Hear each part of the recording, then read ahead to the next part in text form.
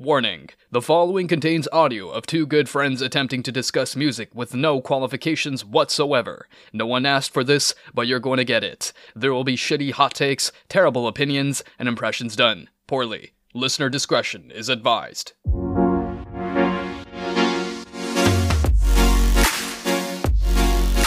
Hello, one and all. We're back again here at the Brood Book in Davenport, Iowa. It is time for your favorite part of your Friday afternoons, evenings, days, lives, whenever you're listening to this. It's time for music. Maria. And also Drake. Woohoo! Drake is back from touching grass, back from the great beyond. We're happy to have you. How are you, friend? I'm all right. It's been a long week, so I'm, excited to get back on track. So, how are you doing? I'm doing nifty. I was just talking to you off the record about how the lovely establishment of the Brood Book has a dupe of the cranberry bliss bars from Starbucks because there are no morals under capitalism. So I'm like, heck yeah, I will gladly give my money to this fine establishment that houses our wonderful podcast any time of the week. So if you're listening to this and they still have some here, I put it on Facebook. I spread the word. Come and get you one. They are delicious. I already had one before Drake got here. I'm contemplating getting another one. Will I have diabetes? Probably, but it's worth it. I don't know. We're just vibing. But anyways, today, we should have started with our shitty British accents. Missed opportunity. Oh well, it's fine. In case, right. So in case you didn't listen to the episode before Drake departed on his great and grand journey, today we will be discussing two albums from our favorite silly little Brits. We're going to be talking about some British music. Very excited because I did enjoy the thing that you gave me, grammar, gave. The thing you gave into me. You have given me, but you gave me. Great. I'm glad we figured this out while we're recording. Fantastic. Doing fabulous. With that said, I'm very excited to hear your thoughts because I actually went back and listened to the album that I gave you as well because I hadn't listened to it in full in like a hot minute. It's been a couple years at least.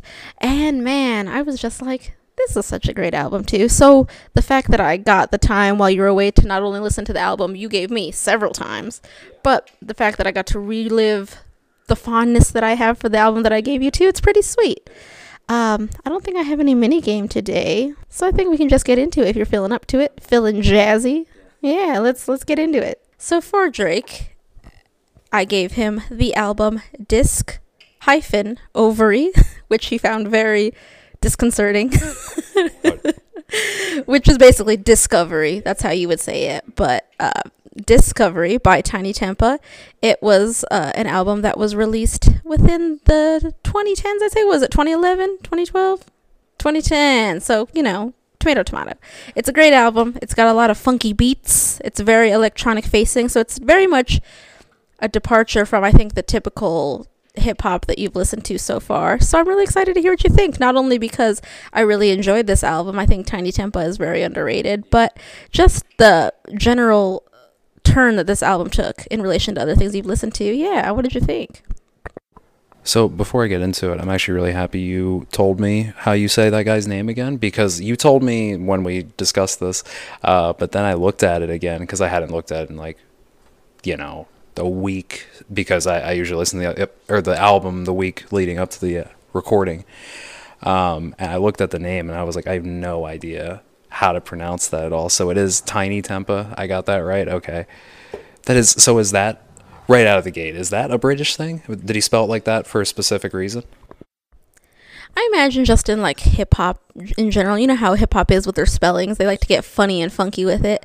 And then plus, I think just the spelling, like phonetically, I think it allows you to have like a British accent with it if you wanted to, like Tiny Tempa. And he is, as I'm sure you heard throughout the album, very British. He shouted out his album, Jesus Christ. He shouted out his record label several times throughout this, and that record label was Disturbing London. And I think that is also just inherently a very British phrase. So hearing this man being like, Disturbing London, I'm like, yes, I am feeling so British right now. Where's my beans and toast? Let's go. Absolutely. So yeah, Tiny Tempa. If you do want to attempt to make a British accent, feel free. But yeah, that's just my general analysis of the mythology of his name. No, that makes sense. It's actually kind of funny you mentioned like him, how he speaks too, because he reminded me, since you're wearing the shirt, we love the show Ted Lasso. He reminds me of Isaac from the show Ted Lasso and just how he says things. Not as strong of an accent, not nearly, but sorry, I'm going to keep getting on this tangent here, but what accent is that? What is that called that like Isaac has? And it's kind of similar to what he has. I'm going to consult our trusty friend Google. But yeah, go ahead and speak on maybe your first impressions, just general, and then I will interject once I find the answer. That sounds perfect. So the intro was great. We love good intros here on this podcast, and I thought this was a great one for a very different reason as well, because there's a lot of heavy metal bands, well, not a lot of, but like Symphony X is a band that I hope we get into at some point, and they do a lot of intro tracks where it just bleeds in to the next track, which I think is just super duper cool.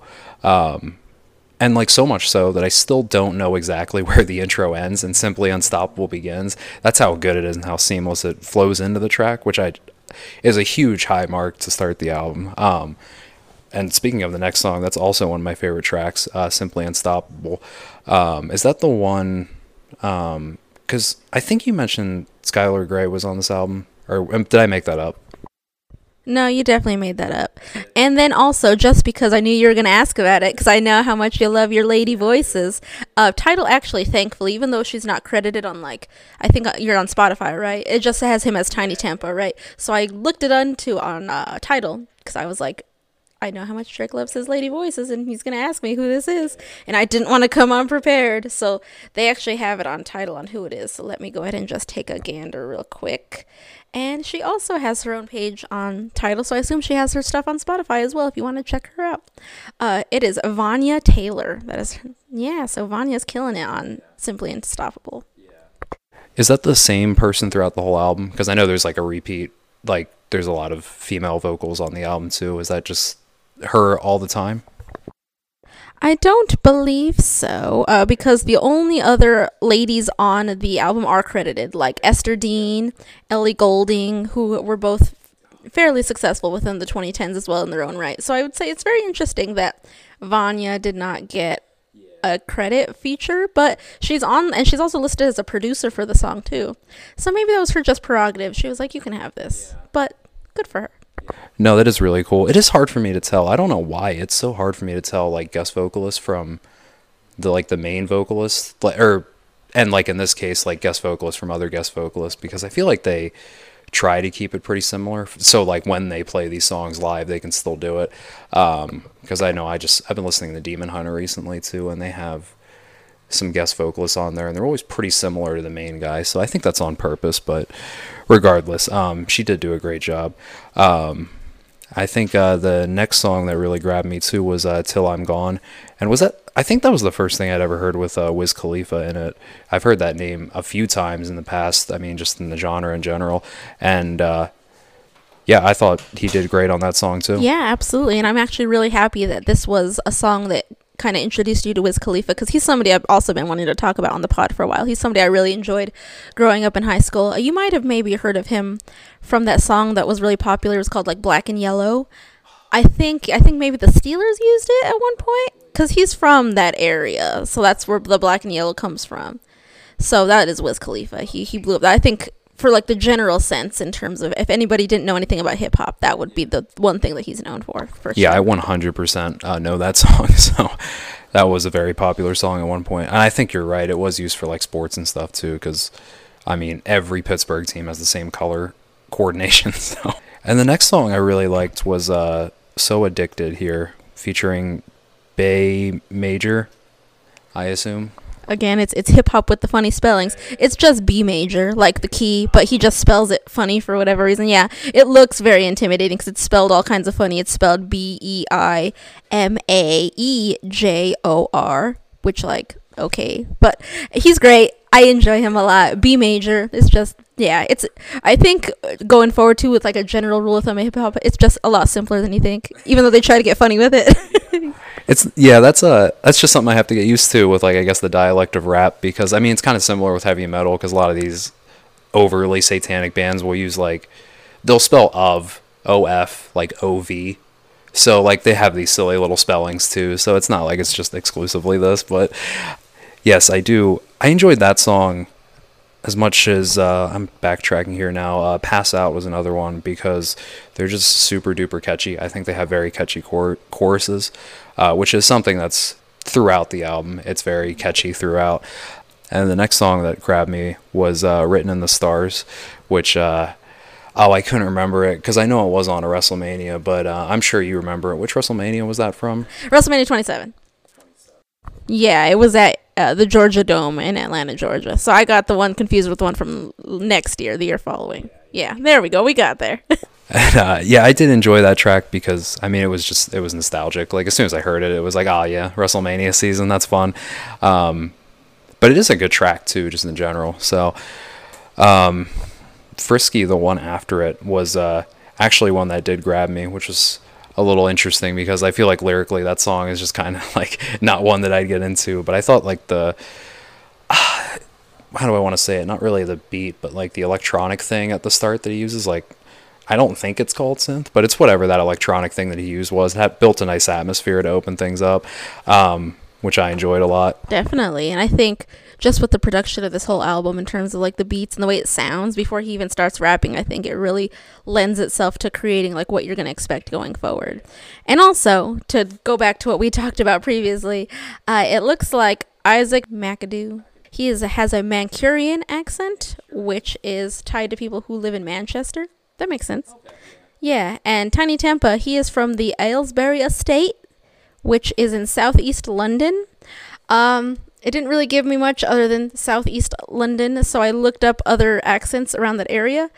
The closest thing I found was Cockney, which is mainly referred to EastEnders born within, the bells of the Bow Church, but it began to become associated with all working class Londoners, especially those living in the south and east of the city.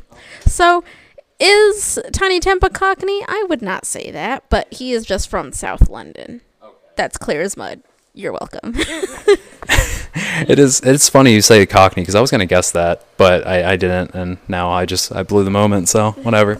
But yeah, I will say the album finished off very strongly too with the last 3 tracks. Love Suicide is a really good one. I think the very best song is Wonder Man on this album. I very, very much enjoyed that.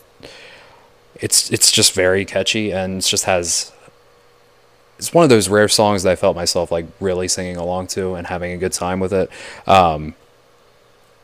Yeah, I just thought they did such a good job with it, like production-wise, music-wise, lyrically, vocally. So that was my favorite. And then also, it's kind of a shame that song was so good because as much as I enjoyed Let Go, it's kind of like when you said with the Soilwork album that like the very first track was just like it was so good that it kind of like overshadowed the rest of it a little bit. That's kind of how I felt with that track. But I did also enjoy Let Go a lot because that was a nice like a mid-ish pace ending to the album, which I do enjoy, which is something that a lot of metal bands will do.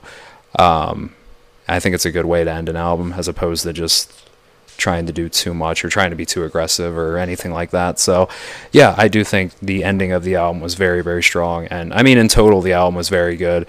At 13 songs, it felt like a breeze, honestly. So yeah, thank you for sharing this one with me. Yeah, absolutely. And 2 questions just to kind of follow up with you regarding your thoughts.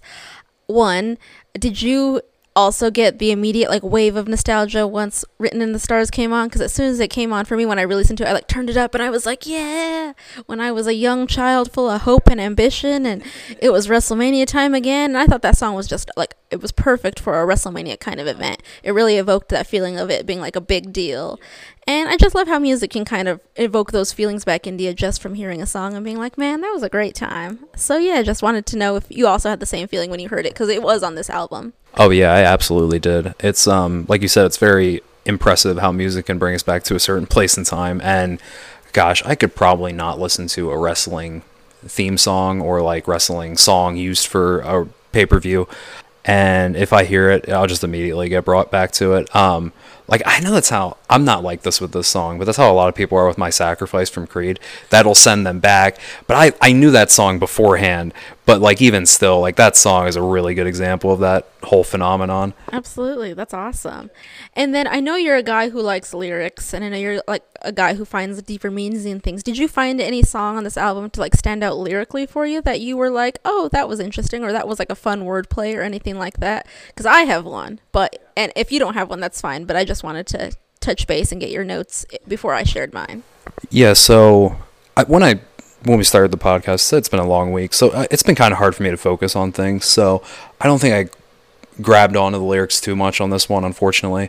But I do remember Love Suicide sticking out to me, just in general, for like the topic it was talking about. But again, I didn't I guess go too deep into it, so I don't really know exactly what it was about. So I don't want to just speak erroneously over here. Just being like, yeah, I know what I'm talking about, proceeds to not know what he's talking about. That's what we have the disclaimer for at the beginning. Absolutely. Well, in that case, I did want to just touch on my favorite kind of lyric scheme from the album, because not so much that like, oh, this is super deep and this means so much to me. And no, I just think the wordplay is really cool. And I think Tiny Tempa's flow can be a little bit underrated in terms of other rappers, because, there's so many that exist in the ethos that are good lyricists that have good flow. But specifically, if I may direct the listeners to pause and listen to Miami to Ibiza from that album, Tiny Tempa's Discovery. The first verse off of the song, I think, is the thing that just impressed me. Because, of course, you have, like, the Swedish House Mafia, who's, like, an EDM group to kind of provide the backing for that. So, but once he really gets into it, it flows like honey. And it was just so amazing to watch somebody at work like that. So, for the listeners at home, I pulled up the lyrics just real quick so I don't butcher them. But just to kind of explain how cool this is, just from like the rhyming standpoint and how it kind of flowed together. He just came up with a whole bunch of acronyms that really flowed together, and I thought that was really interesting, where he's like, she says she likes my watch, but she wants Steve's AP, which is another watch. She stays up all hours watching QVC, and she says she loves my songs. She bought my MP3. So then I put her number in my bold BB, and I'm like, this is so great for the time, especially like Blackberries. Who uses a Blackberry these days? And so it just brought me back too. I was like, man. And then he just continues like, I got a black BM, she got a white TT, she want to see what's hiding in my CK briefs. So I tell her, wear some suspenders and some PVC, and then I'll film it all on my JVC, which is a camcorder. Like, who uses camcorders either? Like, this is perfect just for like the time period. And yeah, just acronyms, bars, the man. Go listen to it, it's great.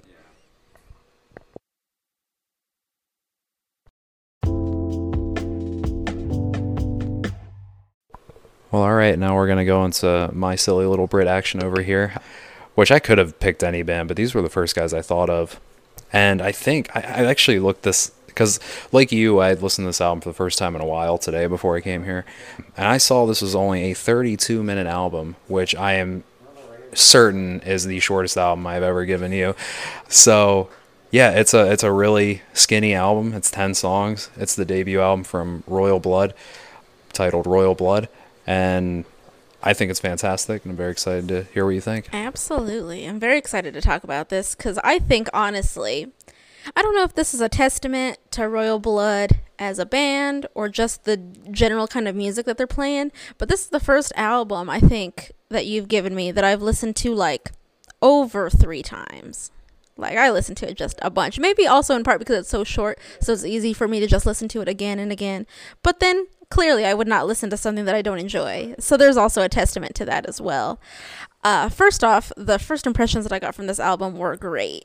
I think when you can have a good impression for somebody that knows nothing about you, has never heard you a day in your life, has never heard of you, that's like peak stuff. And I think of all the albums that you've given me so far, that like the opening line of the first track was probably like the hardest thing that I have heard in a minute. So it's basically, you know, some instrumentals, some guitar, some like da da da da da. It's very like Arctic Monkeys sounding. Not because they're both British, but just in tonality. And guitar, I promise I know more British rock bands than Arctic Monkeys.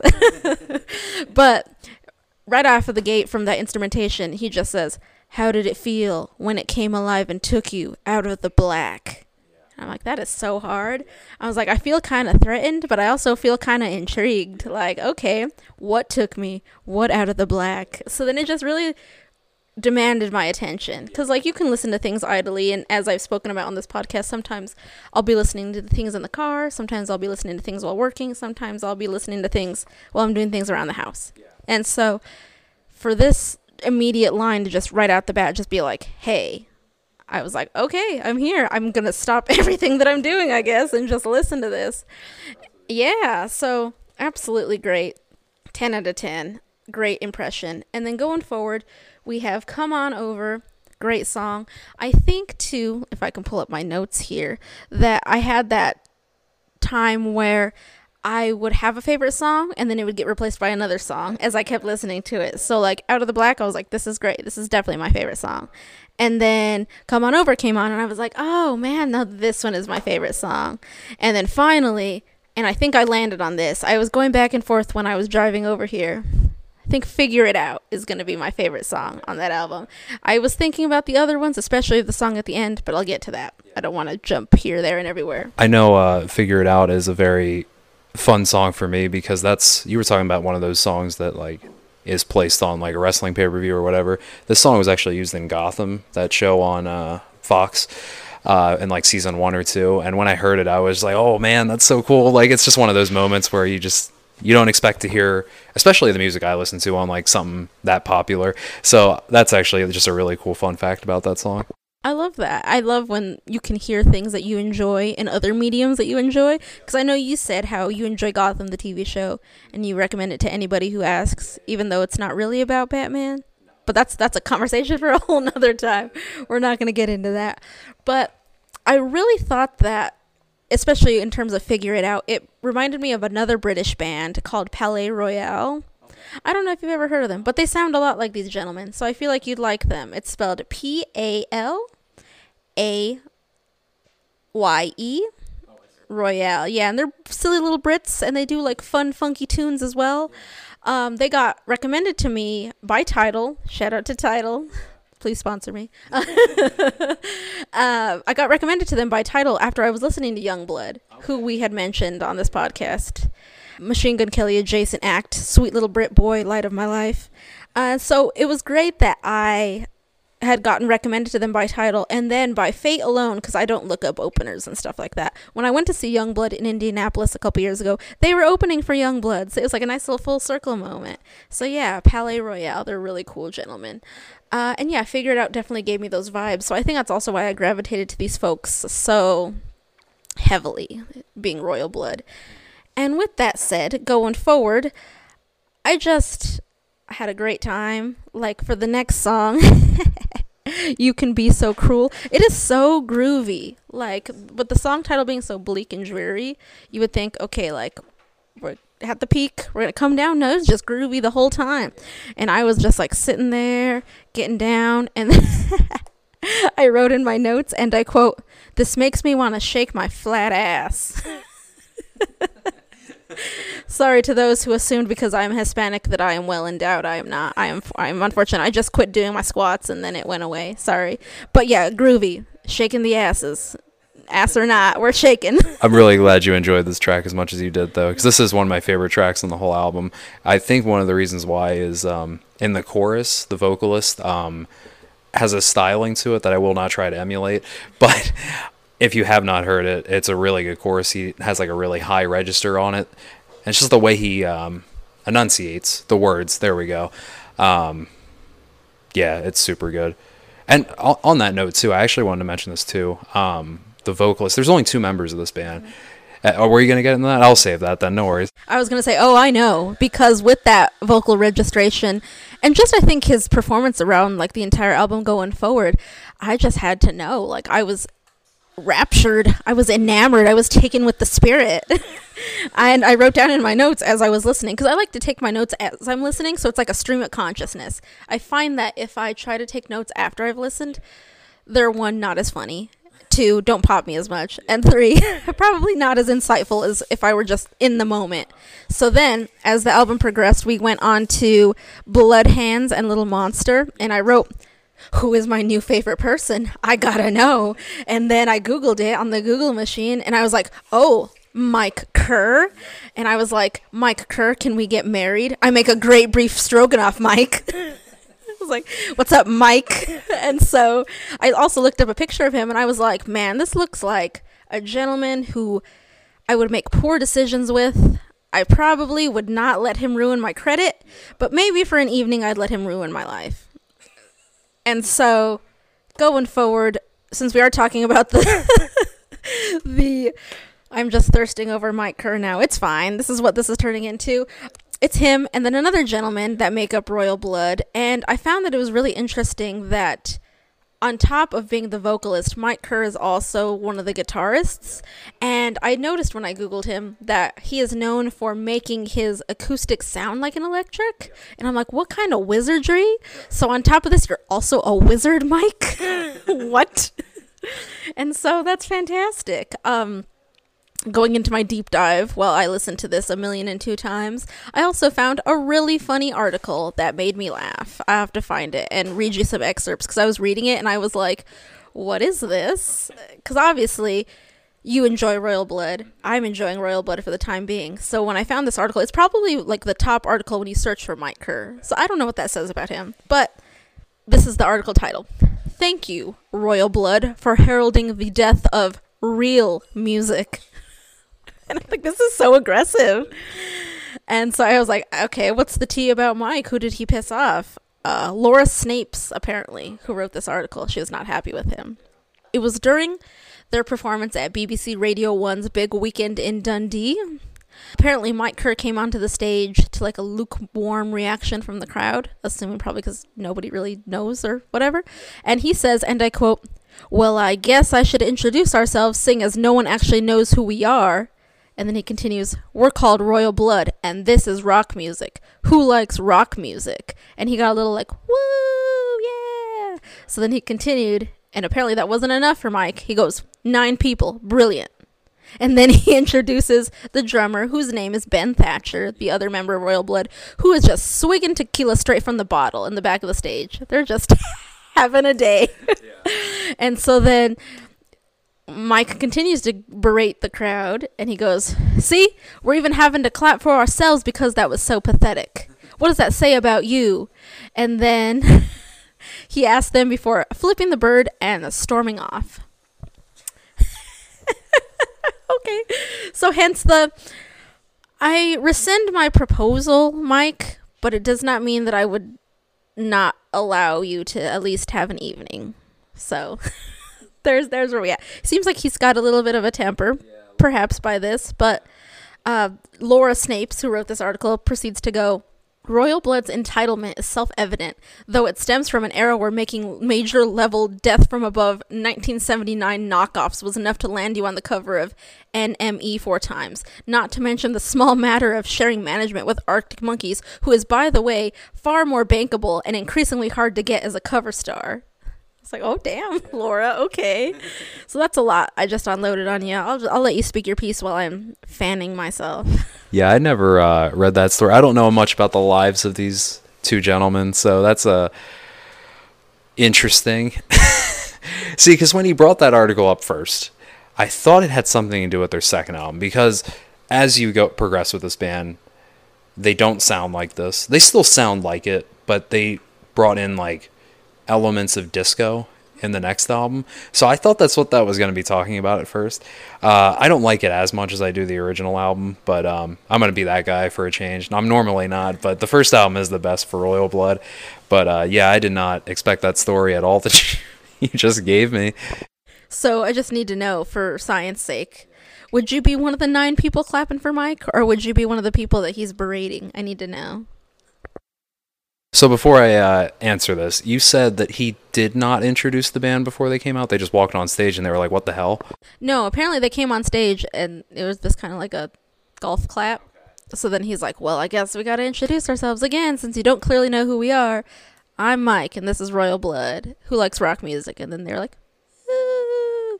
And then he's like, great, 9 people here. Fucking fantastic. Thanks, guys. It's very much like, if we want to equate this to wrestling terms, you're like wrestling at a show, and you don't really get a pop when you come out. So then you try to hit them with the come on, let's go. And you get like 2 people that are like, yeah. So he's like, fucking great. The crowd here is fantastic. So very much being upset about that he's not getting the people. So I wouldn't have clapped the first time, because I'm going to be honest with you, I probably wouldn't recognize them if they didn't come out with like a banner behind them, or if they didn't even say who they were, you know. So yeah, I'd probably clap the second time. So I don't think he'd be angry at me, but I wouldn't have clapped the first time probably. If he just walks out on stage and he's like, what the hell? Like, I don't know who you are. I don't know what you look like. I don't look at your face, Mike. Don't worry, Mike. I looked at your face. I enjoy your face.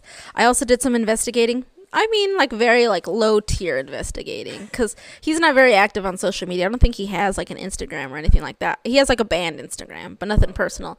Last time I seen him with a lady was in 2020, so there may be hope for me after all. Who's to say? We just don't know. But Mike Kerr, hit me up if you want some of that sweet beef stroganoff. And I don't mean that as a euphemism. I genuinely made beef stroganoff from scratch the other day, and it came out really fucking good. So, Gordon Ramsay, who? Me. That's who. That's impressive. I'm proud of you. But also, it needs more beans if you're going to try to get a Brit to come hang out with you, right? Dang, you're right. Well, to round this off, this thirst fest, we got so off the rails so quickly. The ending of the album came very quickly, because I wasn't expecting this to be such a skinny album, which again is a good compliment to the band. When Better Strangers finished up, I had to like go to title and be like, is it done? Because then it just stopped, and I was like, oh, okay. So my closing thoughts were, in all caps, attitude, sauce, so intrigued. Where you at, Mike? And that's it. So thank you for sharing this with me. I had a great time both enjoying the music and also objectifying men. Thank you for your time.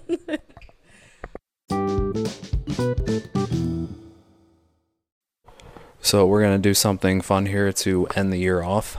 I'm excited about this one. I listen to more new music than Maria does here, but we decided that if she can find 5 albums across, like, just as recent as she can be, we can do this, because I have like 5 albums I've been just dying to give her, because they're bands that I haven't discussed with her yet, and I haven't really found a way to put them into the podcast and like a topic, so I'm figuring this is a fun way to do it. So we will count down the end of the year here with our 5, well, for me personally, my 5 favorite albums from this year, and then 5 of the most recent albums that Maria likes. So we'll start out here. I'm going to give you Catatonia's Sky Void of Stars. I've been trying to get into these guys for a minute, and they released an album this year, and I sat down with it, and it's one of those albums that just like really gets better each and every time. It has a really beautiful cover. I think you just pulled it up. Yeah, super nice. So that's the one I want to start out with here, and I hope you enjoy it a lot, because it is very good. It's very gothic, and the vocalist is really good. I like him a lot, so I'm excited to hear what you think. I think that's a great idea, and I'm really excited to do that. Yeah, as Drake had mentioned, I feel like I'm a very like old person set in their ways and being like, I listen to what I listen to. And if that's the same 5 albums on repeat, then goddamn it, so be it. But that's not to say that I don't open myself up to new things and new experiences, because there have been a couple of albums come out this year that I've enjoyed. And so with mine being a little bit more of a general, like, I enjoyed that this year. I don't really have a ranking, but I love that for you. I love it. I'm very excited that you're excited, because I'm happy to give you this album, mainly because I think it's like also mired in a little bit of controversy. Nothing like terribly problematic like the Iced Earth or the T.I. episodes that we've had, but more so just like the person is very interesting. So, and this is an album that came out pretty recently. I want to say like as early as maybe a month ago. So like still very fresh. I listened to it as soon as it came out, and I really enjoyed it, despite the person being a little bit of a polarizing figure in music right now. So for that, I will be giving you Scarlet, which is spelled Scarlet, and it is by Doja Cat, who is another lady in rap, and she's a lot of fun. She's had a lot of top 40 hits here in the last couple of years, so you might know of her. But I think this album, at least from a hip-hop perspective, is like a love letter to hip-hop. I really enjoyed it for just the elements of hip hop. Like, if you completely shed away all like the controversies and all like the weird, crazy things that she's done, and like she's just been like weird of like just putting like sideways things on Twitter and Instagram. Like, there was one instance where I guess she was trying to cancel herself by coming at her own fans, because her name is Doja Cat, obviously. So her fans were like, oh, we're the kittens and we're so cute. And on Twitter, I think it was, she was like, why the fuck y'all calling yourselves kittens? You're weird as hell. Corny as hell. Stop that. And so they were like really offended by that. They were like, but we're your fans and we love you. And she's like, no, shut the fuck up. To put it in Letterman's terms, you know, that very much energy. But I also get the impression that she's just a very unserious person. Like, she's around the same age that you and I are, and she also grew up on the internet in terms of like meme culture, edgelord culture, shit posting culture. So I just assume that everything she posts is a shit post, because I feel like maybe people, gosh, I'm gonna sound so old and I hate myself for it. I've lived long enough to become the villain. I think that sometimes younger people, in terms of like internet culture that weren't around when we were, take things too literally or take things to heart too quickly, to be like, oh, she hates us, cancel her, she's telling us to shut the fuck up. I'm like, no, she's probably thinking that she's being funny. She's probably thinking that she's popping herself. And granted, she's done other things that are slightly questionable. Like, I guess I'll just save it for the episode. It's fine. I can't give you all the juice now. But she's a very interesting figure. Again, I don't think she's a bad person. I just think she's very intentionally trying to be an edgelord and trying to get rises out of people by doing the most outlandish shit. Even if it's not in the best taste. But again, you had to be there in that time of internet culture. Am I condoning it and excusing it? No, but I think it's just objectively how I see the situation. But anyways, going back to the music part of it before I round it off, I hope you enjoy it. It's a really fun album. There are no features. It's just her straight all the way through, and she wrote everything. I believe she helped produce things. This is a passion project of hers. So Mrs. Cat. No, she's not married yet. Miss Cat. Miss Cat. Yes. But yeah, for right now, we hope you enjoy, friends. Have yourself a wonderful rest of your day, rest of your evening. Do you have anything else for the people, Drake, before we bid them adieu? Yeah, I'm very happy that I was able to do this with you today. Yeah, it's good to be slightly back to normal. So I'm very excited to get into the end of the year stuff. And one other thing we have planned before the year's over. So it's going to be a lot of fun. Huzzah. All right, friends. That's all I got. Take care. Love yourself. Love the planet. Bye-bye.